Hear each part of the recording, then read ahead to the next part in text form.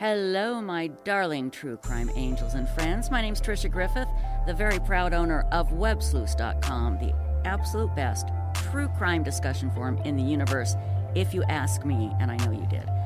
Okay, here's the deal. You got to go back a little bit. Remember when you were, say, 15 years old? Tough age, right? Everybody had it tough. In fact, at 15, I was a complete mess of a human being. But you got to imagine this, my friends. Imagine you find out your birth mother was not only murdered by a serial killer, but the killer adopted you out to his brother and his wife. Serial killer's brother and wife know nothing about the story behind the baby they were adopting. In fact, the killer made the adoption seem so legitimate that he charged his brother $5,000 for the adoption fee. You find out at 15 by listening in on a phone call your parents received telling them about you, telling them that the baby you adopted, the mother was killed by your brother and he stole the baby. At 15 years old, that's what happened to Heather Robinson when she picked up the phone at the same time her parents did when it rang. That's how Heather found out. Her mother was murdered by a serial killer.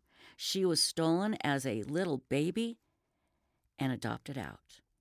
Well, you know, you think of your teenage angst, my teenage angst, nothing compared to this. But you'll be glad to know that Heather Robinson is a very strong woman now and is determined to find out where her mother is, because the disgusting, awful monster of a serial killer won't say where he buried her mother, Lisa. Heather Robinson joins us now on Web Sleuths Radio Podcast. Heather, thank you for taking the time out to be with us today and to talk about your life. I really appreciate it. No, thank you for having me on. I appreciate the opportunity to be able to talk about Lisa. Well, thank you. And let's jump ahead to the present day. Present day, you have you have made the decision to come out because these murders, the serial killer murders and your mother's murder, happened in the 80s. And I know you've been wanting to come out with your case and your story for a little while now, but you did. You were on ABC's 2020. Fascinating viewing. If you haven't seen it yet, I'm sure you can get it online. But how are you doing now? You have set up a project in memory of your mom. Tell us about that and tell us what's going on in your life now, and then we're going to go back to the beginning. Right now, the main focus has just been the Facebook page. Through there, I've had multiple victims and witnesses through John's crimes reach out and speak to me.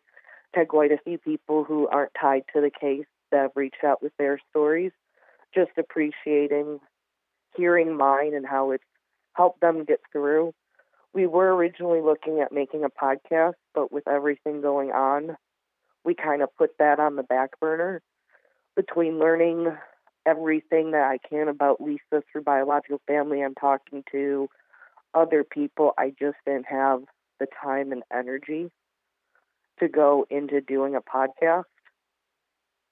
But right now is just kind of taking all the information we have, seeing if there's anything we can do with it, and then transferring it all back to detectives that are currently investigating the letters that we found about a month or two ago. And we're going to talk about those letters in just a moment. But Lisa is your mother, and your webpage is called, your Facebook page is called what? The Lisa Stacy Effect. Okay, Lisa Stacy Effect. I would encourage everybody. Can you spell that, the last name, please? Staci. Perfect. Lisa Stacy Effect. And that is where you can go to find out more. And believe me, you'll want to know a lot more after this podcast, so keep that in mind. Okay, Heather, we're going to go back to the beginning. Tell us how your mother met up with serial killer who is now on death row, John Robinson. By 1984, 1985, Lisa was a single mom. She was going through a very unstable relationship with my biological father. Within the time of her ending up meeting John, she was couch surfing, living in her car, Her husband was stationed about 2 states away over in Illinois and Chicago. From my understanding of what I had learned, he had the choice between military time or jail time for drug possession charges. So he took the military time. So as far as I know, by the time she met John, she was completely estranged from my father, my biological father. How did they meet? Did he contact her or did she contact him, and why? I believe John had found her. The main purpose of John reaching out to her was at that time he had started over the last year, before even meeting Lisa, creating an outreach program dedicated to helping single moms, unwed moms, those who were struggling and needed some type of assistance. Lisa at that time was doing everything she could to get on her feet, but nothing was working. So by the time she met him, she was offered the opportunity of job placement, housing, everything you could ever dream of if you were displaced and had a child. And this is how John met a lot of his victims. He also met these women through BDSM, I think is what it's called, some very sexual websites, and we'll talk about that in a minute as well.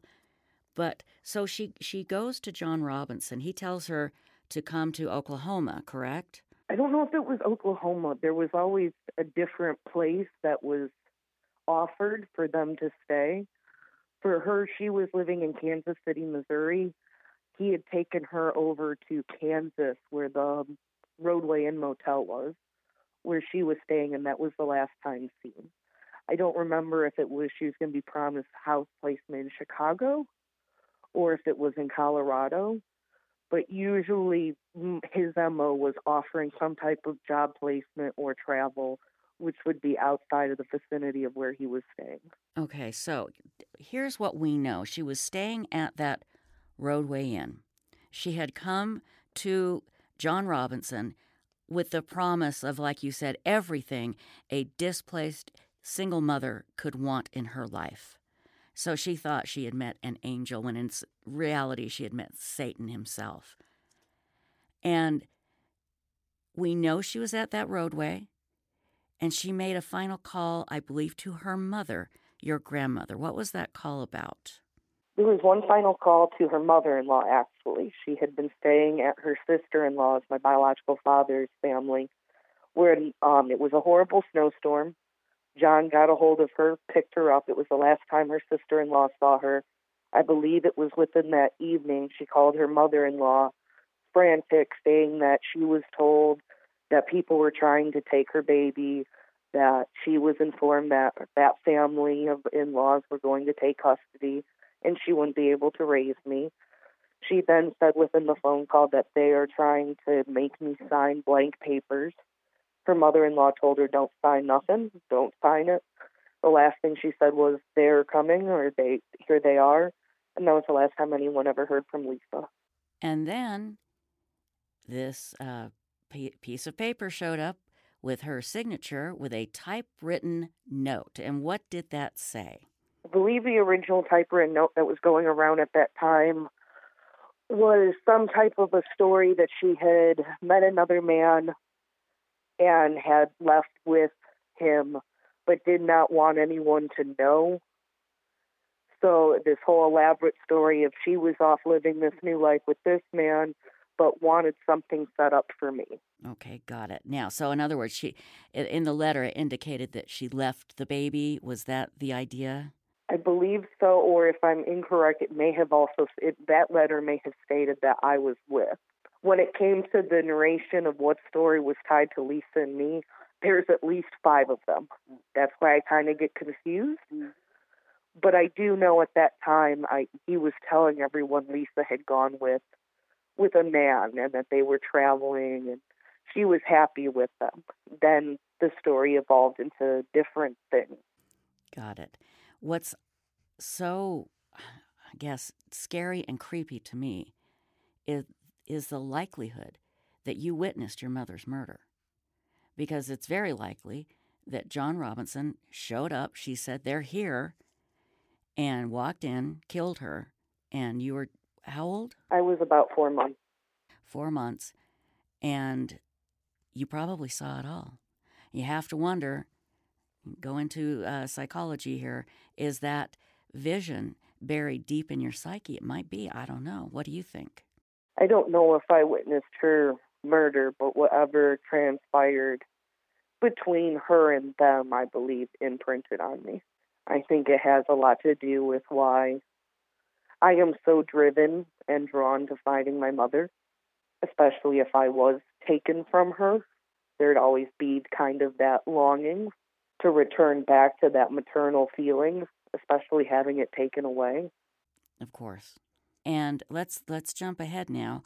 John Robinson's brother, and by the way, John Robinson literally was a Boy Scout. He sang for the Queen of England when he was a Boy Scout.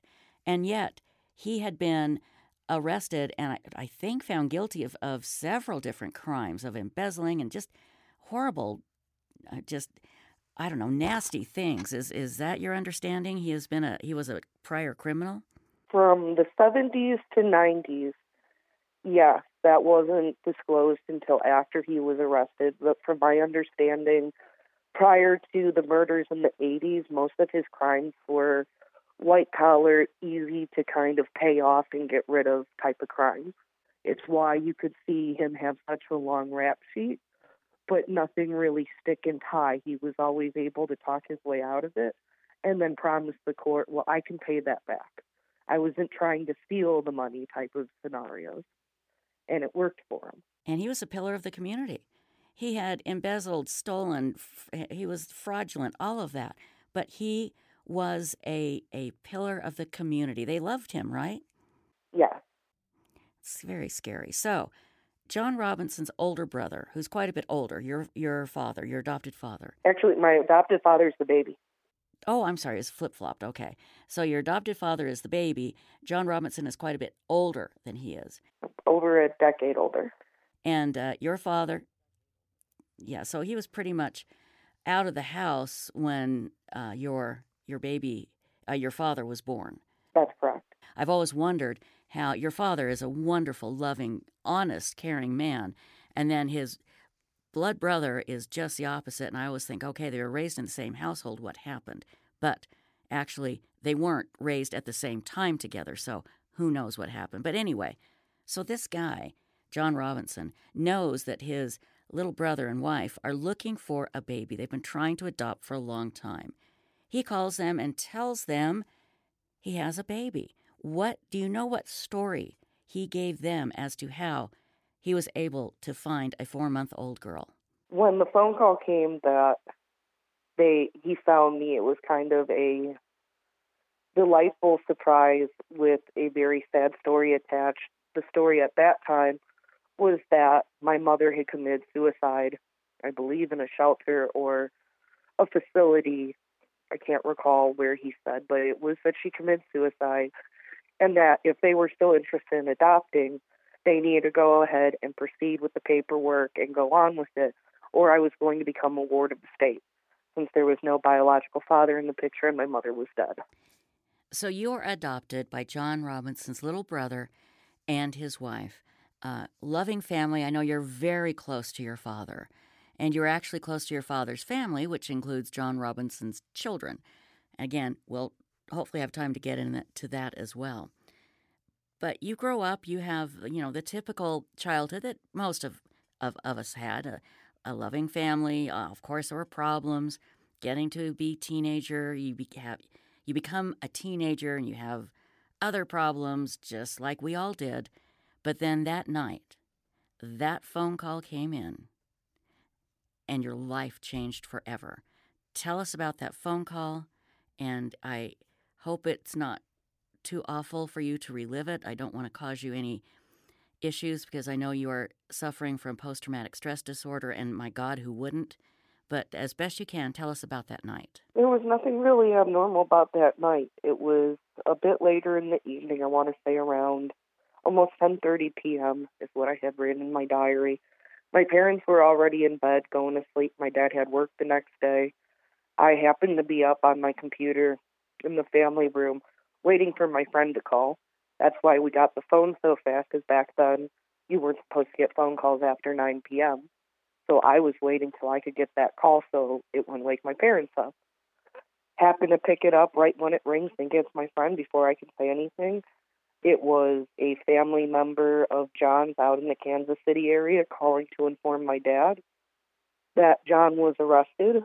He was tied to a connection of some murder, and I believe the wording was something around the lines of he was tied to connections to my mother. And that was about the basis of the phone call. I remember my dad asking if this was a prank or what's going on. Remember going upstairs asking, so what was the phone call? And then going immediately downstairs and then doing an internet search and then pulling up the news article to verify he really was arrested. Then the rest went into us just doing internet searches and following the media coverage, and then going through baby pictures and kind of seeing that they matched the missing baby pictures that were listed online. And within a couple of days, the FBI was out, and that's when they started doing like the fingerprints, footprints, DNA to match to see if I was that baby. And of course you were. But, and we'll get to John Robinson and the letters, which are very compelling in a moment, but they thought your dad, his brother, was in on it, didn't they? I mean, they put him through the ringer. They weren't sure at the time what the connection was, but they did investigate him hard, tied through everything. I think one of the things that benefited my adoptive parents was the fact that everything was documented. They had even kept the copy of the check that was written, and I believe the check was written to John's business, the Equa 2, at the time for the adoption. They even had, in my baby book, my adopted mom had just written, like, detail for detail the day of going to their house to pick me up. And then through all that information, plus whatever they had dug up doing their own investigations, they had completely cleared them as being another victim of John's that had fallen for another con. Now, the authorities cleared them, but everybody think about the internet and the trolls and this information out there. Can you only imagine the living hell that Heather and her family went through? When 3 women disappear in Santa Ana, California, without a trace, it takes one bold, unwavering detective to seek justice. Detective Julissa Trapp has always wanted to be a cop, but she's the only woman on an otherwise all-male homicide squad. But she does her job in ways that you and I would probably say is unconventional, perhaps. There's a brand new podcast from Wondery and the Los Angeles Times. In this podcast, Detective Trapp takes you right into the life of a cop who conducts herself relentlessly. Hosted by award-winning journalist Chris Goffard, Detective Trapp is the story of a detective who fights through her many personal battles. And, of course, she has to deal with society's indifference to murder, especially 3 missing women. She goes through all of this and is still able to bring a killer to justice. Trapp's strongest resource for catching a dangerous criminal? Personal experience. While listening, make sure to subscribe to Detective Trapp on Apple Podcasts, Spotify, or wherever you happen to be listening right now. You can also find the link in the episode notes. My adopted father was involved. That usually came more from people online commenting or putting in their perspective. That's where I've gotten the comments that they were physically there when they murdered Lisa. And I also kind of defend the fact that there's just so much information to the case, and it's so many complicated levels to it with multiple players. I understand why people get confused. And if you look at it in the context of this family wanted to adopt a child, couldn't have a kid, and then one night his brother called, "Hey, I have a baby for you," that's very suspicious. That just happens to not be the circumstances. By the time that they got the phone call in January, that was a pleasant surprise because they were under the impression that they were going to have a child adopted within December. So once again, even through John, now having had been on waiting list after waiting list through adoption agencies, falling through other places because they didn't have enough funds to even be put on a waiting list, even going through a private adoption with John fell through. until January. Right. So for everybody thinking, oh, out of the blue, yeah, I'd be suspicious. No, it wasn't that out of the blue.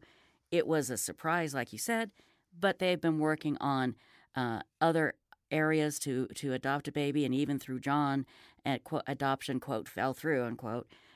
Probably, maybe he was trying to kill Lisa earlier. I don't know, but That, or he gave himself a deadline that he wasn't able to follow through with. He didn't find someone. But prior to Lisa being murdered in January, he had already been pretending and creating this false adoption scenario for his brother and sister-in-law for a good 6 months to a year to me being captured or kidnapped. everyone, we're talking with Heather Robinson. And if you're a true crime aficionado, you know who John Robinson is. He is a serial killer who met women through a Lonely Hearts sadomasochistic master-slave type website. He met a lot of his victims through that. He also reached out to young women who were in trouble, who were pregnant, or who had young children, and said, I can help you. So, of course, he had women coming to him all the time, young women. And he loved women that were somehow getting some sort of government check or some sort of payment from somebody. And he would just continue to collect those checks. Many of his victims were actually found in barrels. But Heather's mom was murdered by John, and Heather was 4 months old. John took Heather and adopted Heather out to his brother and his wife. A lot of his victims, John's victims, were found in barrels. Heather's mother, Lisa, has never been found. And that's where we're at right now. Heather learned about this horrible fate of her mother when she was 15 by picking up a phone call and hearing the information being told to her parents, her adoptive parents. So you met your adopted parents' family, and unfortunately that could be a whole other podcast, but you have become close to some of them, and it's so sad to me because what happened as well is John's family, your cousins, haven't really been that supportive. I just keep thinking, oh my God, if that was me, I would be like, I'm so sorry, my father is such a monster, and on and on and on. But they hasn't been that great for you with John's family. Is that correct, or am I way off base? That's correct. They do not want any of this coming back out to light. I believe that they were under the impression that me coming forward would result in me giving out information such as where they're staying, live, pictures of their children, which was nowhere near the truth of the situation or something that anybody who was tied to the project, especially with ABC, was interested in doing. But their thoughts, their opinions, and where they stand with their father is on them. Exactly. I've kind of reached my point of I can't.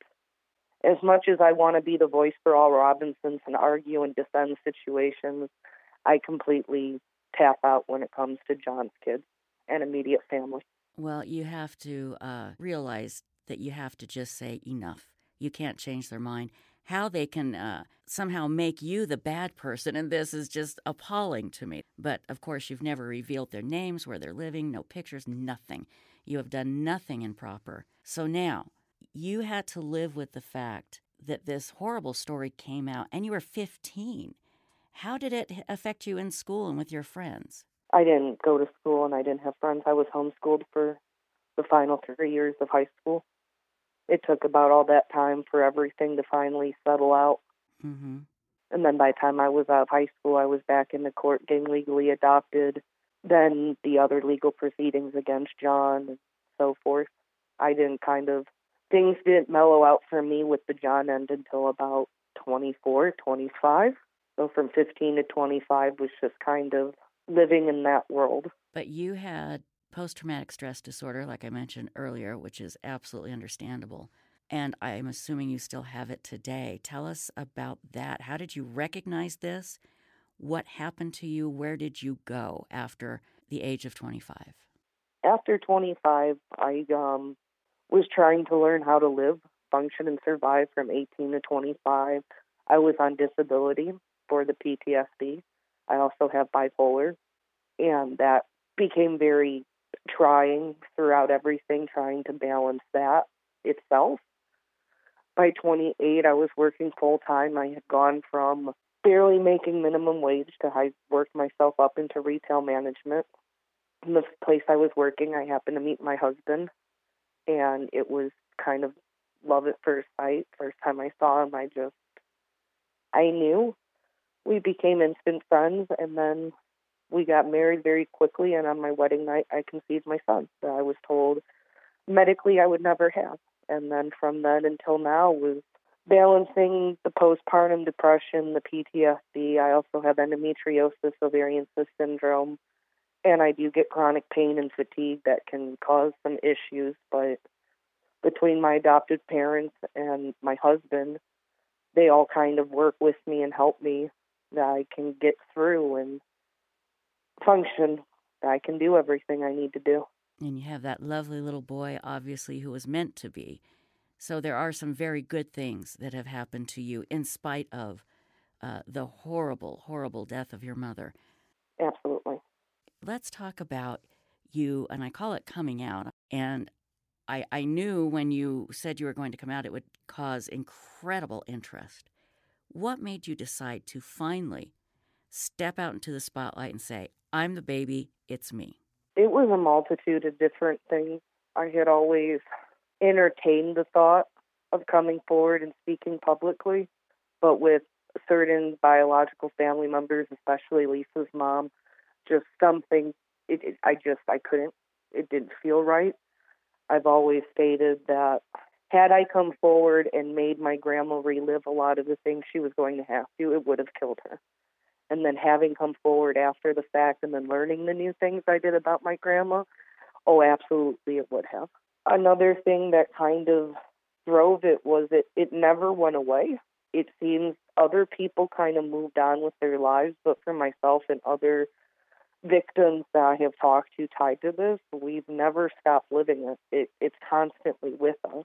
We try to just go about our day-to-day lives like it didn't happen, but it just doesn't work that way. And I can't ignore that alert on my phone that there's a new YouTube video, especially when it's a YouTube video about me, my mother, and my circumstances by a YouTuber I happen to subscribe to. And that was happening time and time again.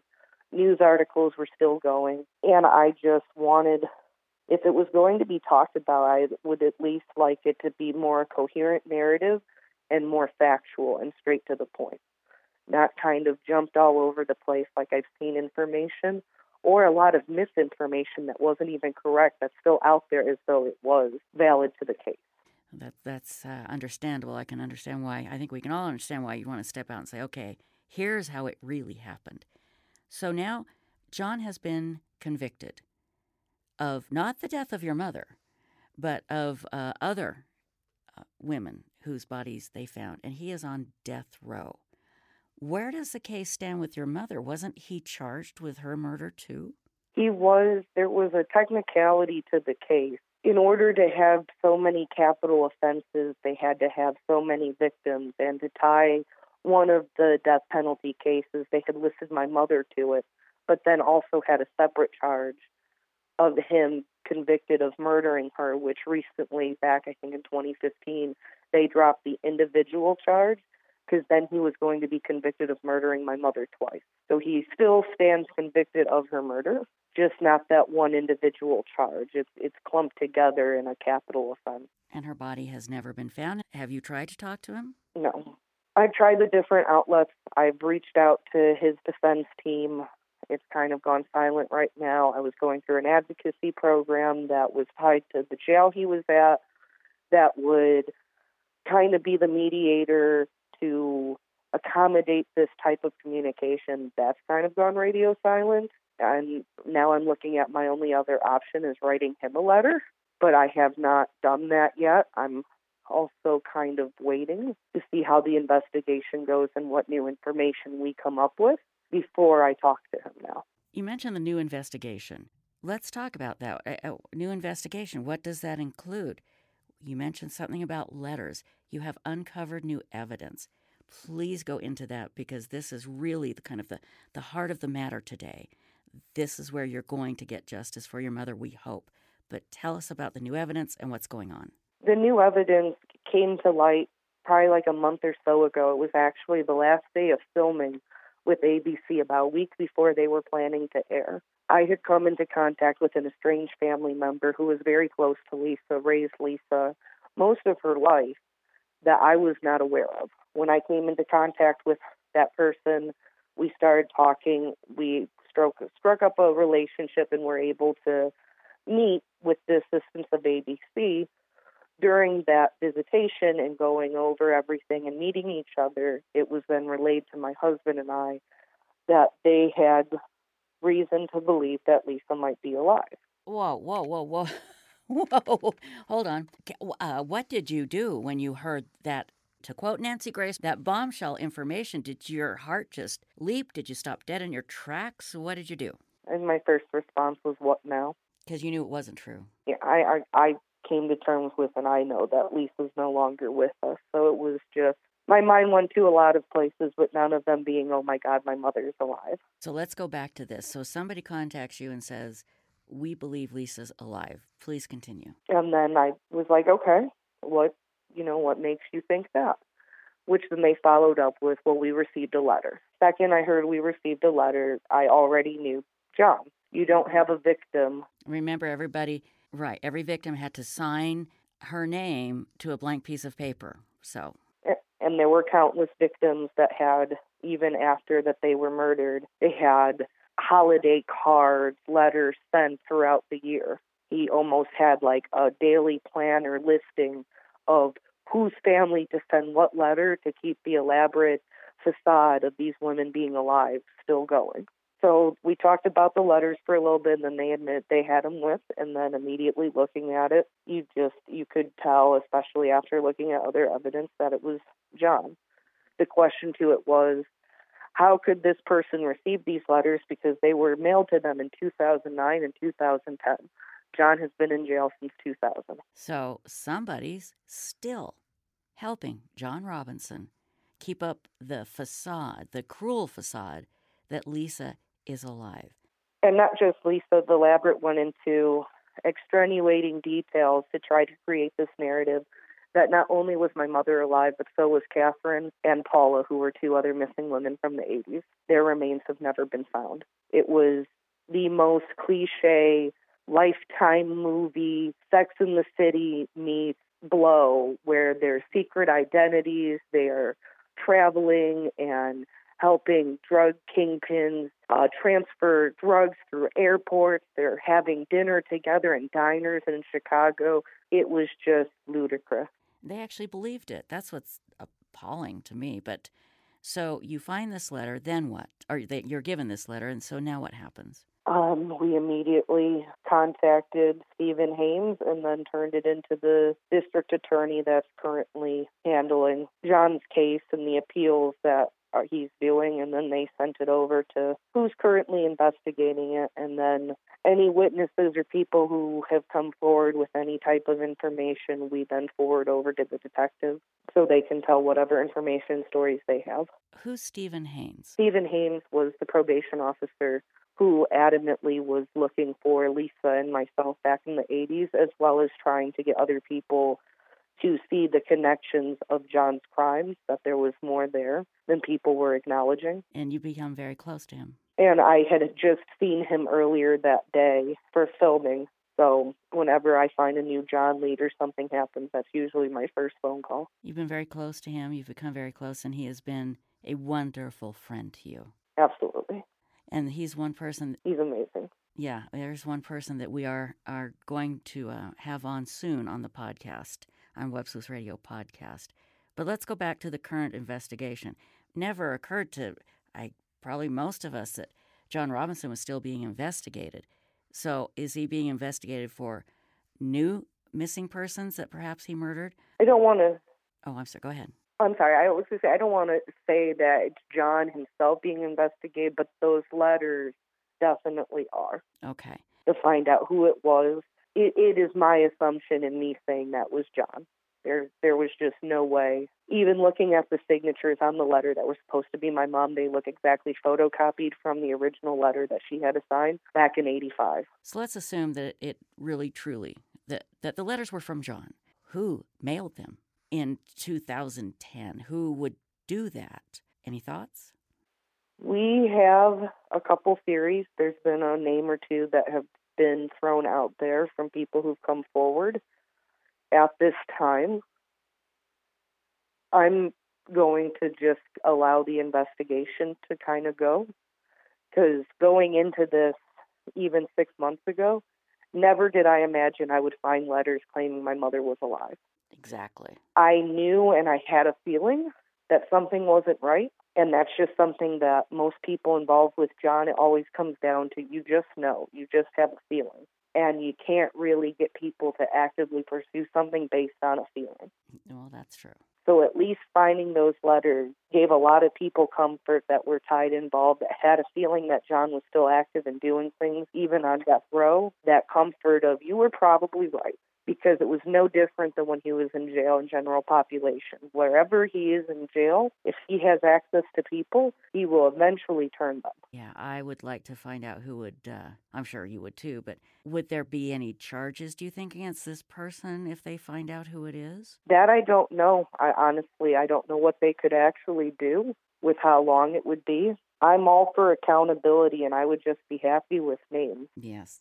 To know who it was involved. Was it someone on the inside? Was it someone on the outside? If they can't be prosecuted and they don't get any type of jail time or repercussions that way, it should at least be public knowledge and known that they assisted and did something like that. I agree. People should know that that person exists, and that's the type of thing they would do for a serial killer.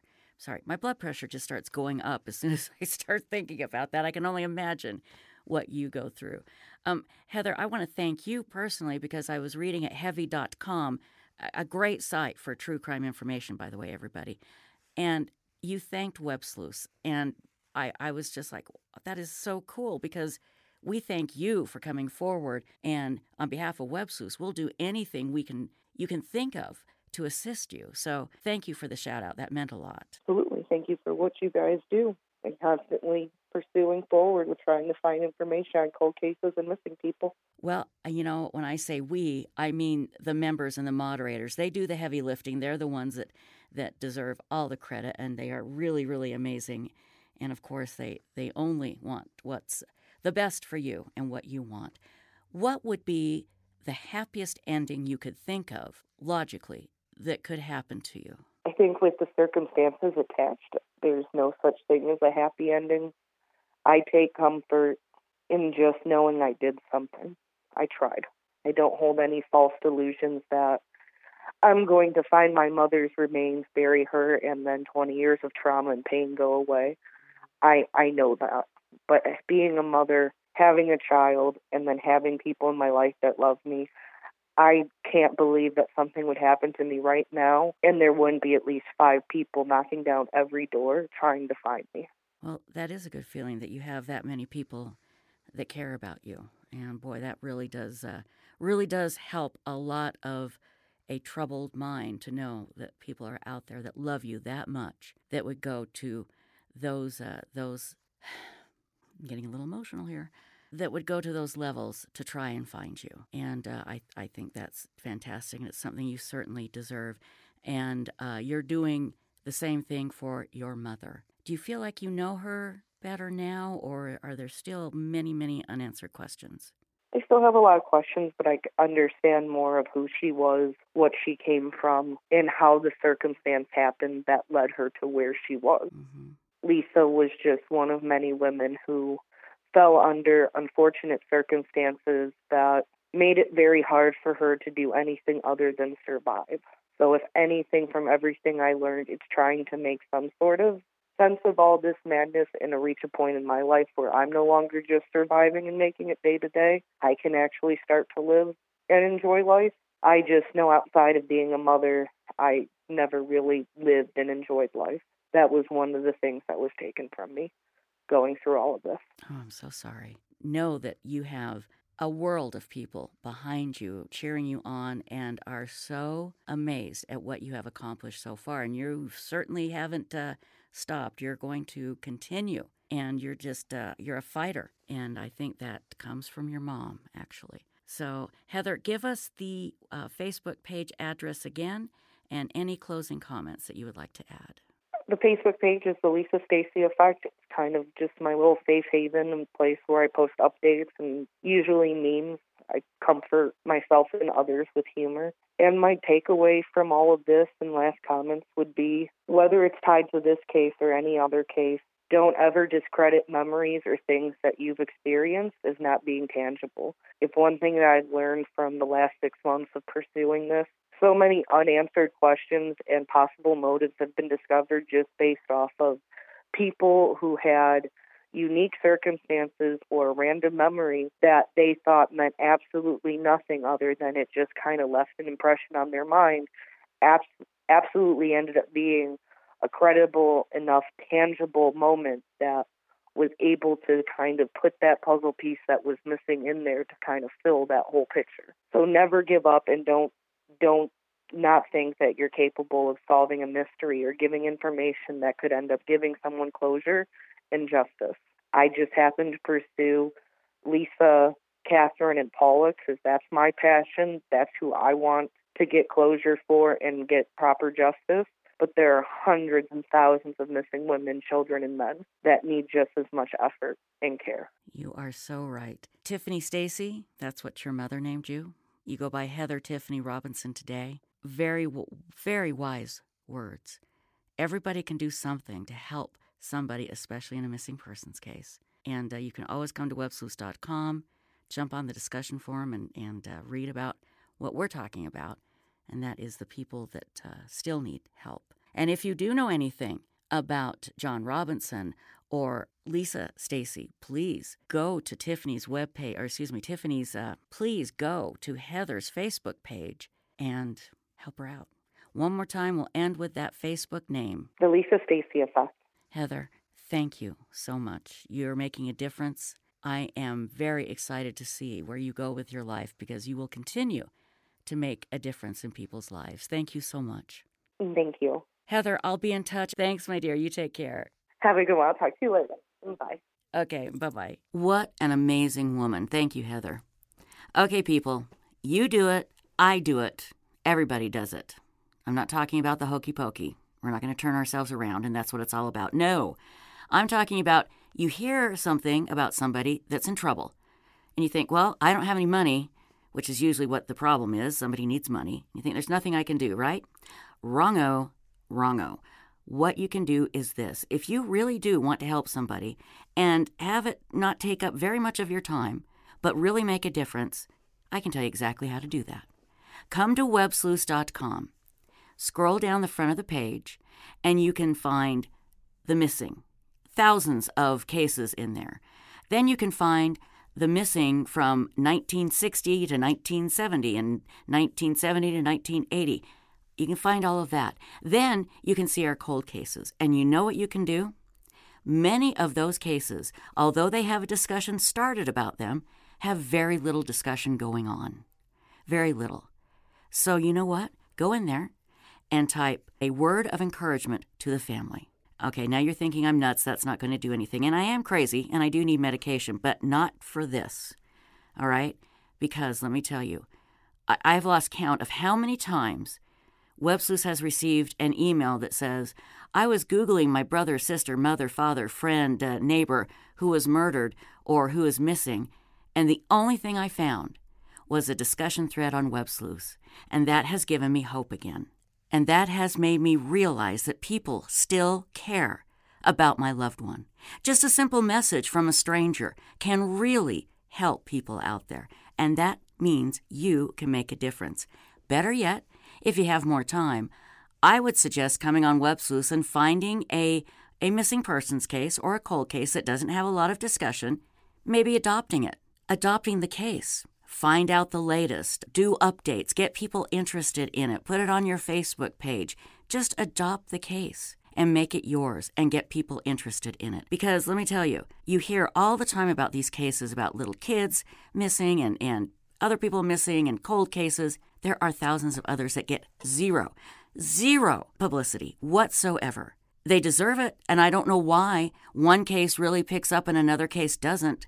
Well, I do kind of know, but that's a whole other story, whole other podcast. So pick a case that doesn't have anything on it other than a name and the information about the case, and just write a note to the families. And if you have more time, adopt the case and try and find out more and post about it and get interest in the case. You see, I don't pick the cases. I sit back and the members come in, they pick the cases, and they do the work. They're amazing. And that's why you can do the same thing. So when I hear you say, oh, I wish I could help, but there's nothing I can do, I'm going to smack you upside the head and then remind you, you can come to WebSleuths, doesn't cost you anything, and just type a message of hope and a message saying you care, okay? Until we meet again, my darling true crime angels, Tricia Griffith saying so long. It's WebSleuths Radio Podcast, and we'll see you again soon. Bye-bye now. Don't forget, patreon.com if you want to support WebSleuths, $5 a month. Great way to listen for extra content. Bye-bye.